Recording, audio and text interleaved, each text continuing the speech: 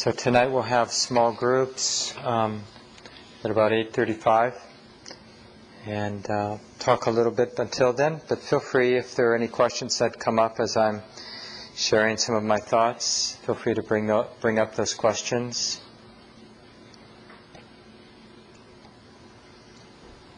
So partly you can guess, I guess, from the guided meditation tonight that seeing or understanding the importance of making peace with ourselves as a beginning for understanding the experience of compassion. And Sharon Salzberg, in I think it's her book, Heart Wide as the World, shares something from Mahagosananda, one of the most famous Cambodian monks of the last century. And after that terrible, I don't even know what to call it. I know they call it the killing fields, but when Pol Pot, I guess it was, rose to power, a lot of the monks, including Mahagosananda, went to Thailand, to the refugee camps, and established Buddhist monasteries or centers in the camps, and became quite famous and just helping the people who were able to survive to heal. And they asked him later, he was speaking at a conference in the United States many years later, like what was his philosophy in helping people heal from the tragedy of that genocide that happened in Cambodia. And he said something like, I was making peace with myself. I was making peace with myself. When you make peace with yourself, you make peace with the world. And then Sharon adds, after quoting Mahagosananda, she says, perhaps the essence of forgiveness is just that, making peace with ourselves. We make peace with our we make peace with our outrage, with our helplessness, with our anger and resentment. For it seems that forgiveness has more to do with ourselves than with others. Once we have made peace with all of those painful aspects of ourselves, we can cease hating. We can allow love to come forth. When you make peace with yourself, you make peace with the world.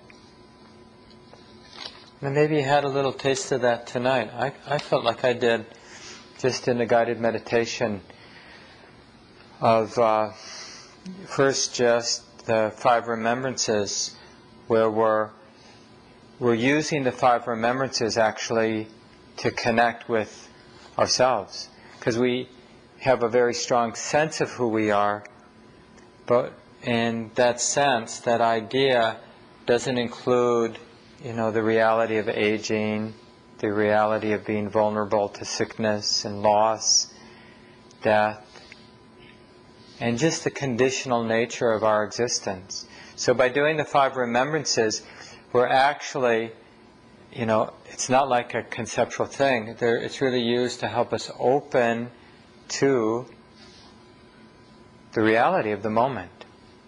It's really a doorway in to how it is, this existence.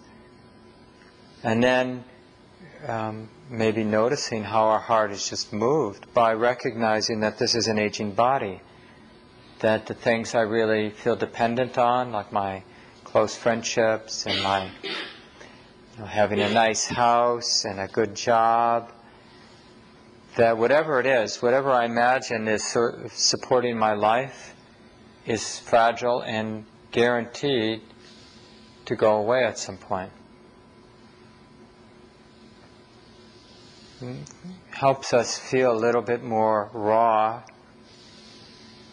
more connected to what it really is, this life. And then it's easier for forgiveness to start to flow.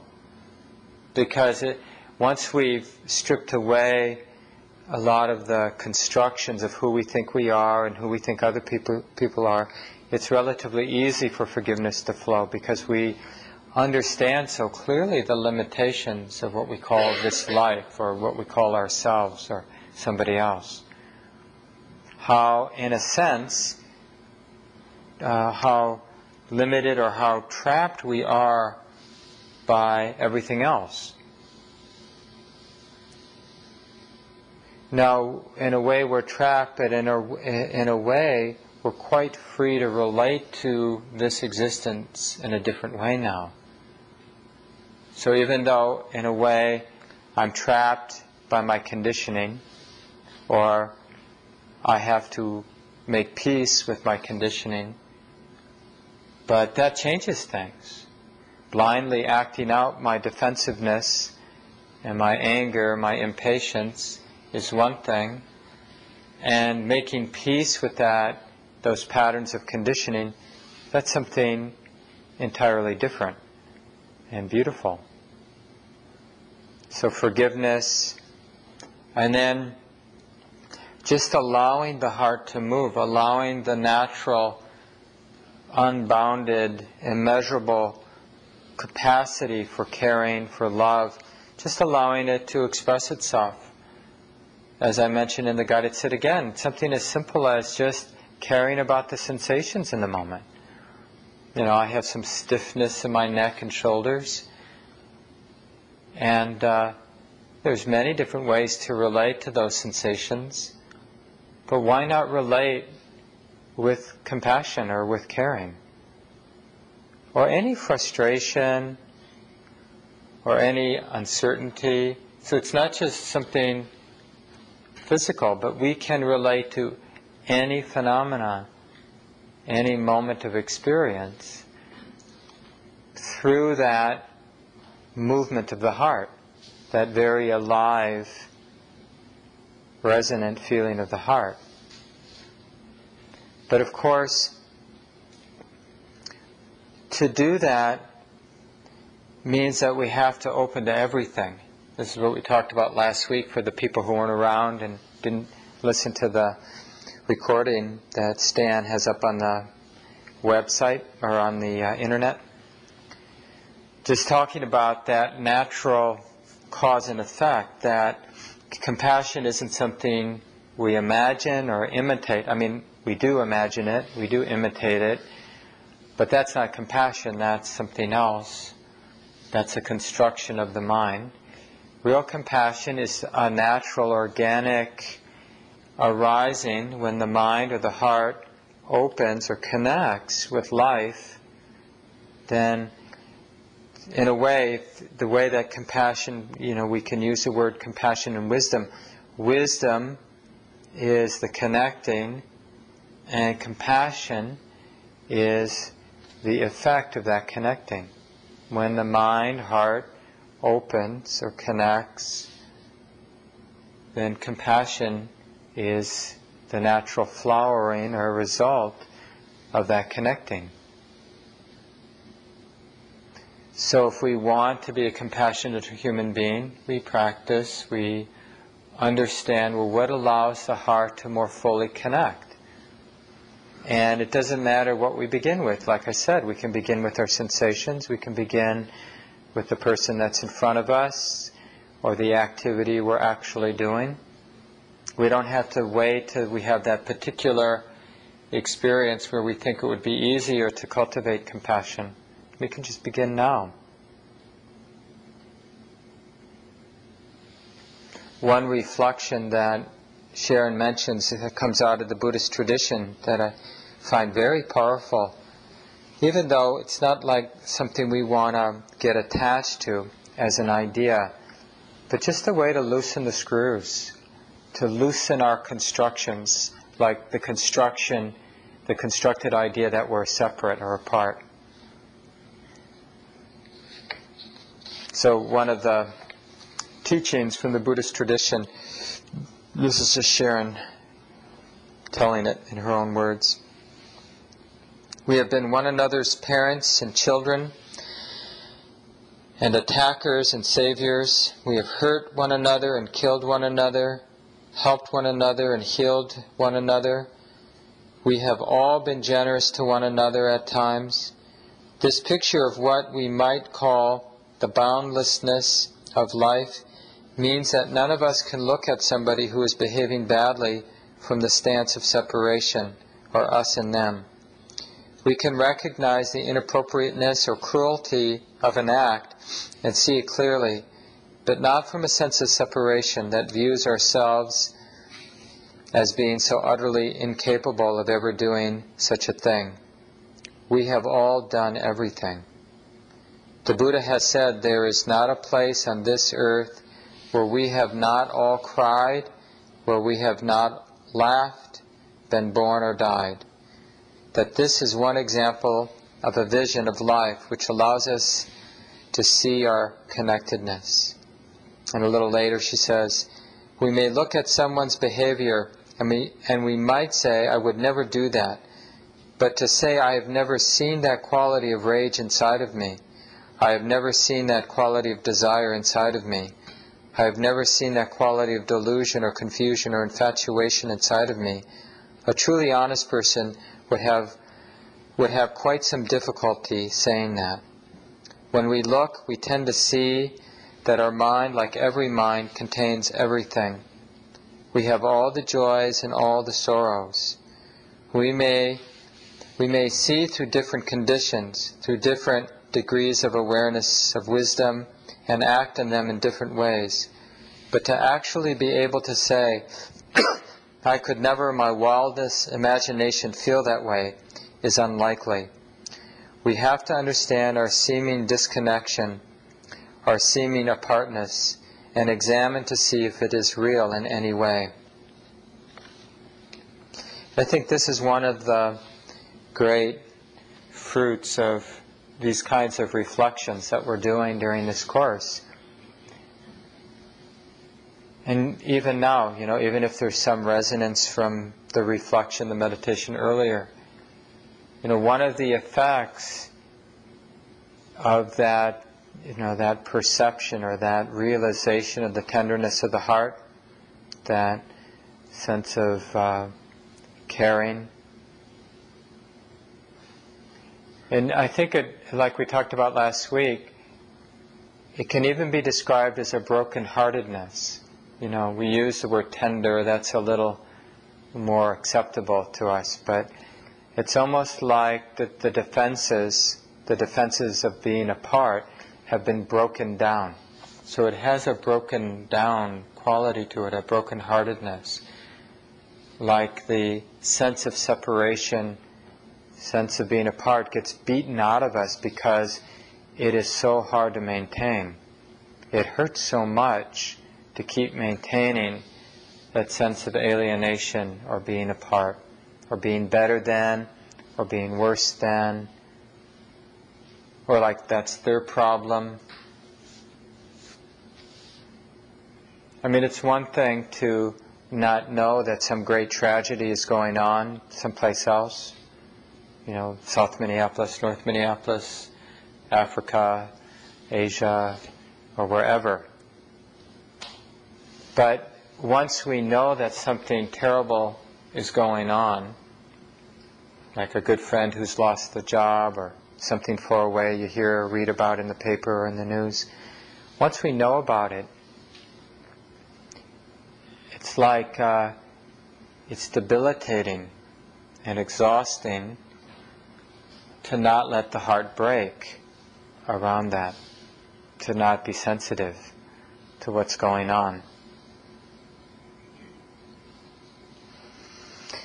But it's tricky, and this is what I wanted to talk about tonight. Some of you might have seen just before you came, I sent out an email with a few other readings and resources you might want to use in your home practice, one of which is the version of the 5 recollections or the 5 remembrances I read tonight, which is Thich Nhat Hanh's translation of them.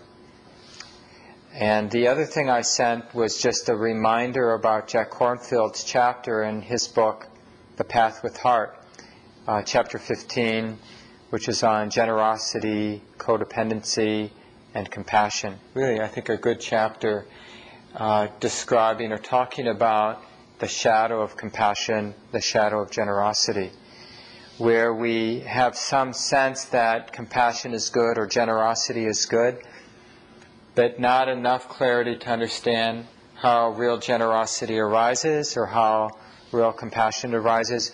So we take it up as an erotic activity, like, oh, it would be good to be a generous or good to be a compassionate person. That's what gets respected. I would respect myself if I saw myself as a compassionate or generous person, so therefore I will become generous and compassionate. And just all the problems that happen with that identification.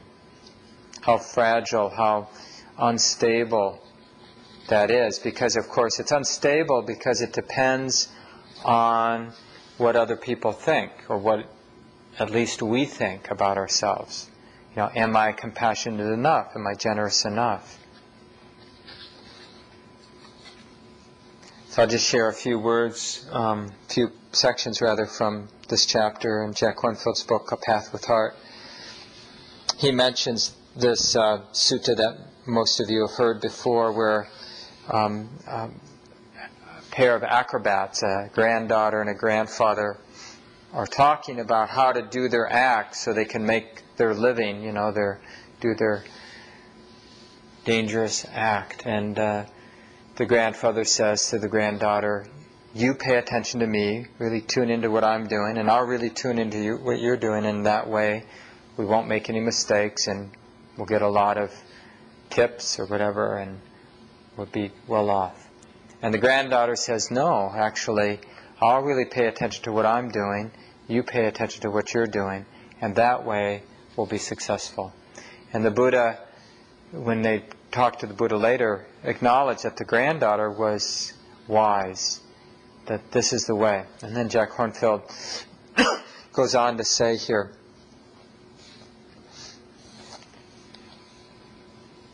codependence and unhealthy compassion arise when we have forgotten our own role in the balancing act of human relationships, or when we disregard the true consequences of the actions of others around us. So, because compassion, as in the sense of true compassion, authentic compassion, because it's a natural arising, and the proximate cause for the natural arising of compassion is the mind and heart that's opening to Dhamma the way it is, then when the heart or mind opens to Dhamma the way that it is, it's not just in a narrow way tuning in to this crying baby over here, or tuning in to this good friend of ours who's in a really difficult place.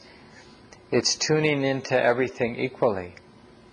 And this is one of the important things to understand about all of the Brahma Viharas, the divine abodes of loving kindness and compassion and gladness or appreciative joy and equanimity, is that they're all infused with I don't know what the right word is, but a kind of equality or inclusivity or non-discrimination. There's no, by definition, loving kindness or compassion or appreciative joy, equanimity, by definition, there aren't boundaries. So we wouldn't have this confusion of doing too much to help somebody in a way that creates an unhealthy codependency or an unhealthy balance in our lives. Because by definition, the sensitivity, the opening, doesn't have boundaries. It's universal. So if this life, this body, this mind is suffering, we're sensitive to this, and in a way more sensitive to it because it's more proximate than anybody else. So we're not excluding our own needs. Like Jack Kornfield says here, when we've forgotten our own role in the balancing act of human relationships. So when we're tuning in to the world around us, we're also tuning in to the one who's tuning in. We're tuning into this mind and body that's tuning in, that's sensitive and vulnerable and open and caring. And it's a not forgetting of any of it all.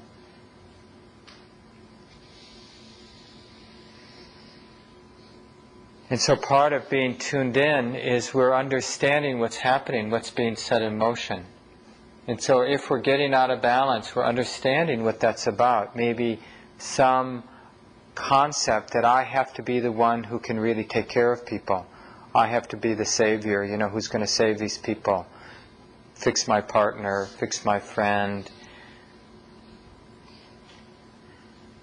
Think about how much suffering, and not just for ourselves, how much suffering we've created for others by these different kinds of unhealthy balances we've been involved in. Whether we've been the one sort of demanding, unending giving from another person, or we're the one giving in an unending way to another person. Without unhealthy in the sense of the awareness, the opening isn't inclusive of all, including ourselves. That's why I love the chant we did at the beginning. As all as to ourselves, to all as to ourselves.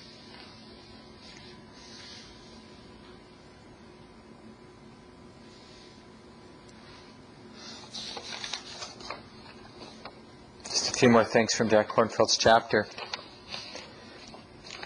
He says a little later, when our self-worth is still low, we cannot set limits, make boundaries, or respect our own needs. Our seeming compassionate assistance become mixed with dependence, fear, and insecurity. Mature love and healthy compassion are not dependent, but interdependent, born out of a deep respect for ourselves and others. They can say yes, and they can say no. Like a parent who raises a child wisely, they know when to set limits, when to say no. They love and serve the child, but also respect what the child needs to learn for itself. Sometimes a firm no, or I can't, or I won't allow that, it is beyond my limit, is the most spiritual thing we can say. And then one more thing. The ground for compassion is established first by practicing sensitivity toward ourselves. True compassion arises from a healthy sense of self, from an awareness of who we are that honors our own capacities and never our own capacities and fears, our own feelings and integrity, along with those of others. It is never based on fear or pity, but is a deep, supportive response of the heart, based on the dignity, integrity, and well-being of every single creature. It is a spontaneous response to the suffering and pain we encounter. It is our feeling of mutual resonance and natural connectedness in the face of universal experience of loss and pain. As our own heart is opened and healed, it naturally seeks the healing of all it touches. Compassion for ourselves gives rise to the power to transform resentment into forgiveness, hatred into friendliness, and fear into respect for all beings. It allows us to extend warmth, sensitivity, and openness to the sorrows around us in a truthful and genuine way. Compassion may at times give rise to action, and at times it may not. It doesn't arise in order to solve problems. Yet out of compassion flows action whenever it need be taken. True compassion arises from a sense that the heart has the fearless capacity to embrace all things, to touch all things, to relate to all things. So this is a real aliveness of the heart. And I thought it might be a good, one of the good topics to bring up in the small groups tonight. Just your own experiences of being with your own difficulty or the difficulty of those around you. But instead of feeling burdened or deadened or in a contracted fear state or in a neurotic I'm going to fix state, busily doing something because it's too intense to be relaxed, to share times when you felt quite enlivened by the proximity to what's difficult, your own difficulty or others. Jenny, would you turn the lights up a little bit more?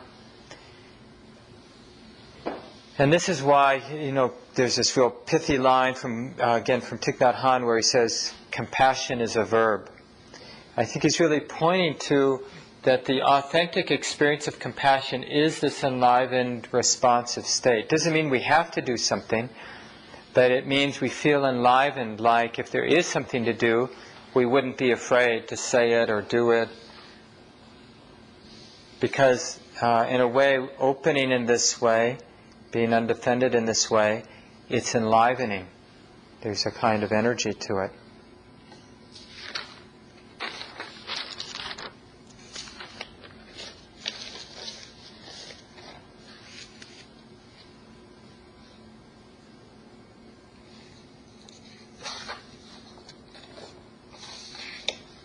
Here's this, some words from the Buddha. There's no fire like greed, no crime like hatred, no sorrow like separation, no sickness like the hunger of the heart, no joy like freedom. Health, contentment, true understanding are your greatest possessions, and freedom is your greatest joy. Live in the joy and love even among those who hate. Live in joy and health even among the afflicted. Live in joy and peace even among those who are troubled. Live in joy without grasping like the shining ones. Look within, be still, free from fear and attachment. Know the sweet joy of living in the way.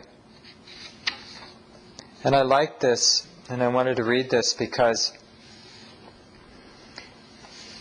the world, as we just take our head out of the sand and pay attention, we realize how much suffering there is, how limited this worldly experience is, and it can feel inappropriate to be joyful, to be lighthearted. And so, and a lot of people have this sense of Buddhism, that it's somewhat pessimistic, depressing religion or spiritual practice. But that may be our view, and that might actually even be our experience, but it's certainly not the way the Buddha taught. You know how they always make fun of how many words the native people of the north have for snow? Well, you could say the same thing. How many words for joy the Buddha had. He was very aware of every nuance, every beautiful quality of the mind. There's a whole mapping or vocabulary for the beautiful, exalted states of the mind. But all of this beauty arises through connecting with the limitations. As one of the things the Buddha said over and over, I teach only one thing, suffering and the end of suffering. So the end of suffering depends on opening to things as they are, opening to dukkha, opening to the limitations of life. This is the proximate cause for the arising of what's beautiful. Not running, not being in denial, not being angry at what's messy, but understanding it, opening to it.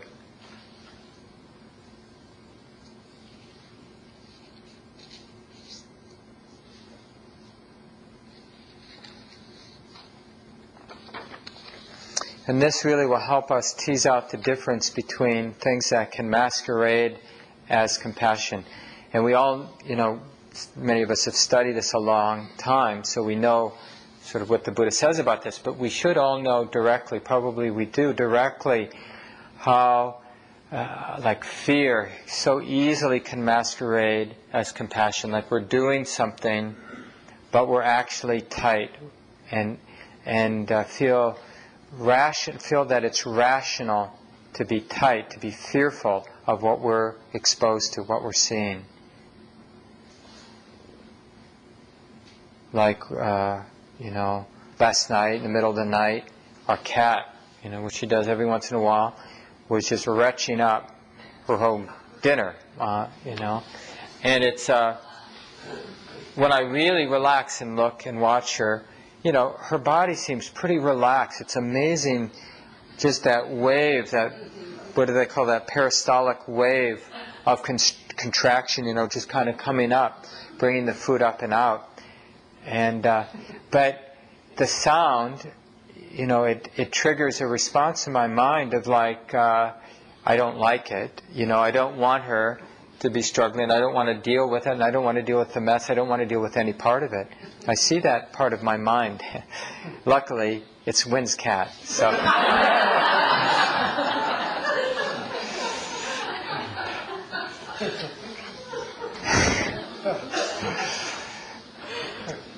But, so it's very easy to just see how fear, the fear that something's wrong with the cat, that seems like a compassionate response to be afraid that something terrible might be going on, like maybe she's got cancer, or maybe she has this affliction or that affliction, and who knows, and what do you do about it? And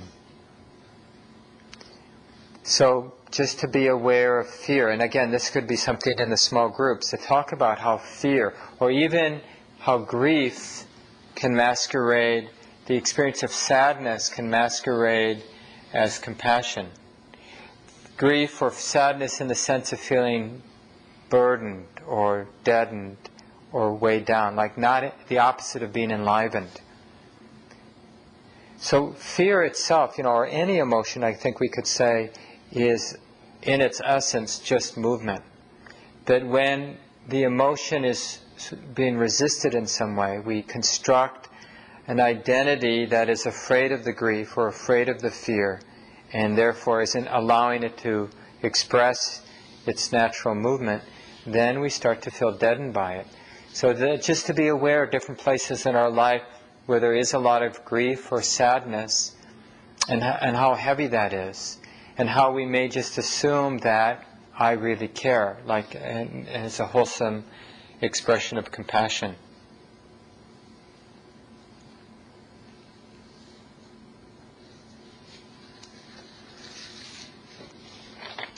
This is from a nice article. I wanted to send it to everybody. It's from Insight Journal, but it's from so long ago, they don't have this one archived online, unfortunately. If you have the 1995 Insight Journal, Sharon has a nice article on the nature of compassion that I'd recommend. If anybody wants to make a copy of it or scan it for the group, feel free to take my copy and do that.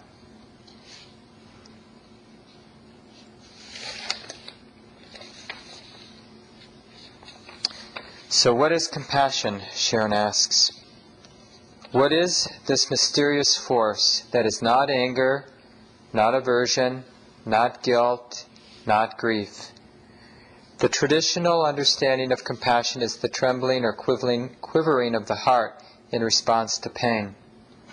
It is a movement, almost a sense of agitation, but not a restless agitation.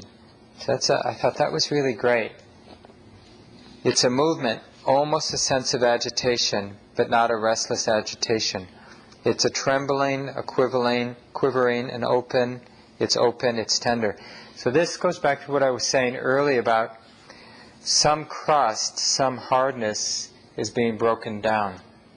That's the experience. Like we're going to feel the defensiveness, the defenses, I should say, falling apart. And there's going to be a raw aliveness that we're normally we're kind of bound up, and we take that bound up feeling to be normal and synonymous with being safe. But when we allow the heart to become unbound, to be close and intimate and exposed, so it's more raw, more alive, like she says, a sense of agitation, but not a restless agitation. It's trembling, it's quivering, it's open, it's tender. The courage of compassion is said to come from equanimity. Because we feel compassion in response to seeing pain, we need equanimity to be able to open to pain, in order to not deny it or pretend it's not there, or to repackage it so it sounds better or looks better. We need to actually see it for what it is. We need equanimity, we need courage, we need wisdom to be able to open to pain, and then the compassion can come forth.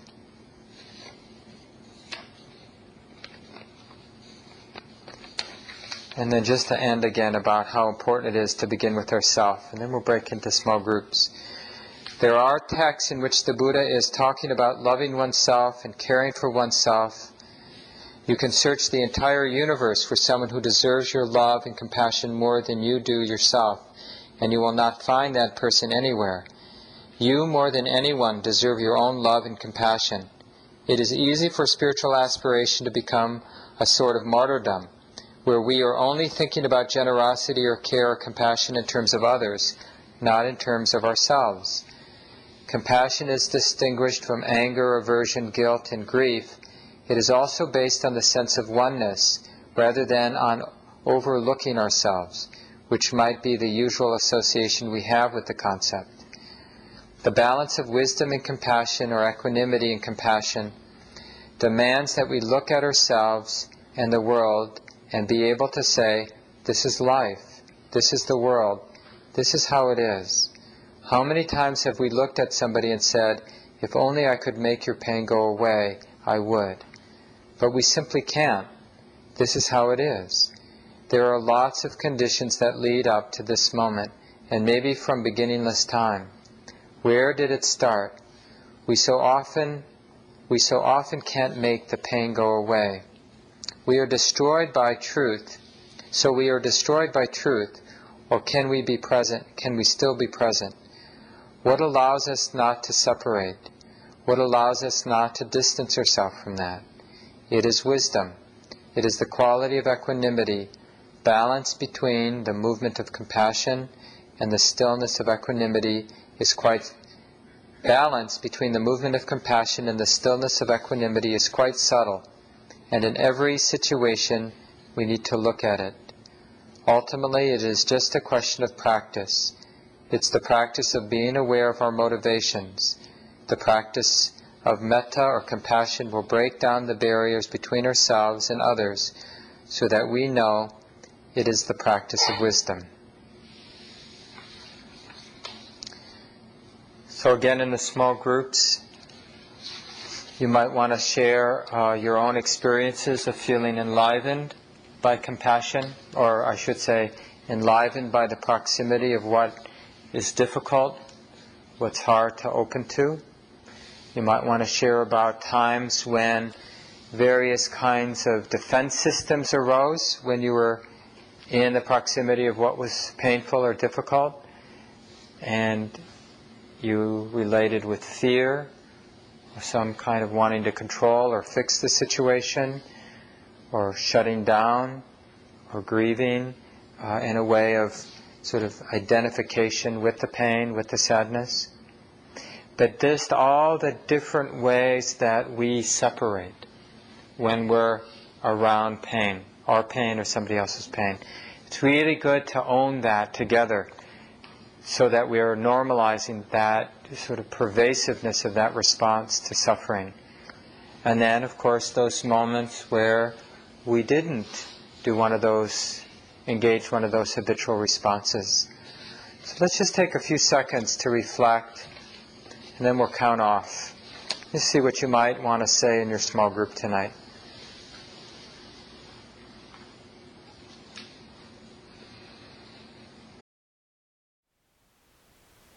Thank you for listening. To learn how you can support the teachers and Dharma Seed, please visit dharmaseed.org/donate.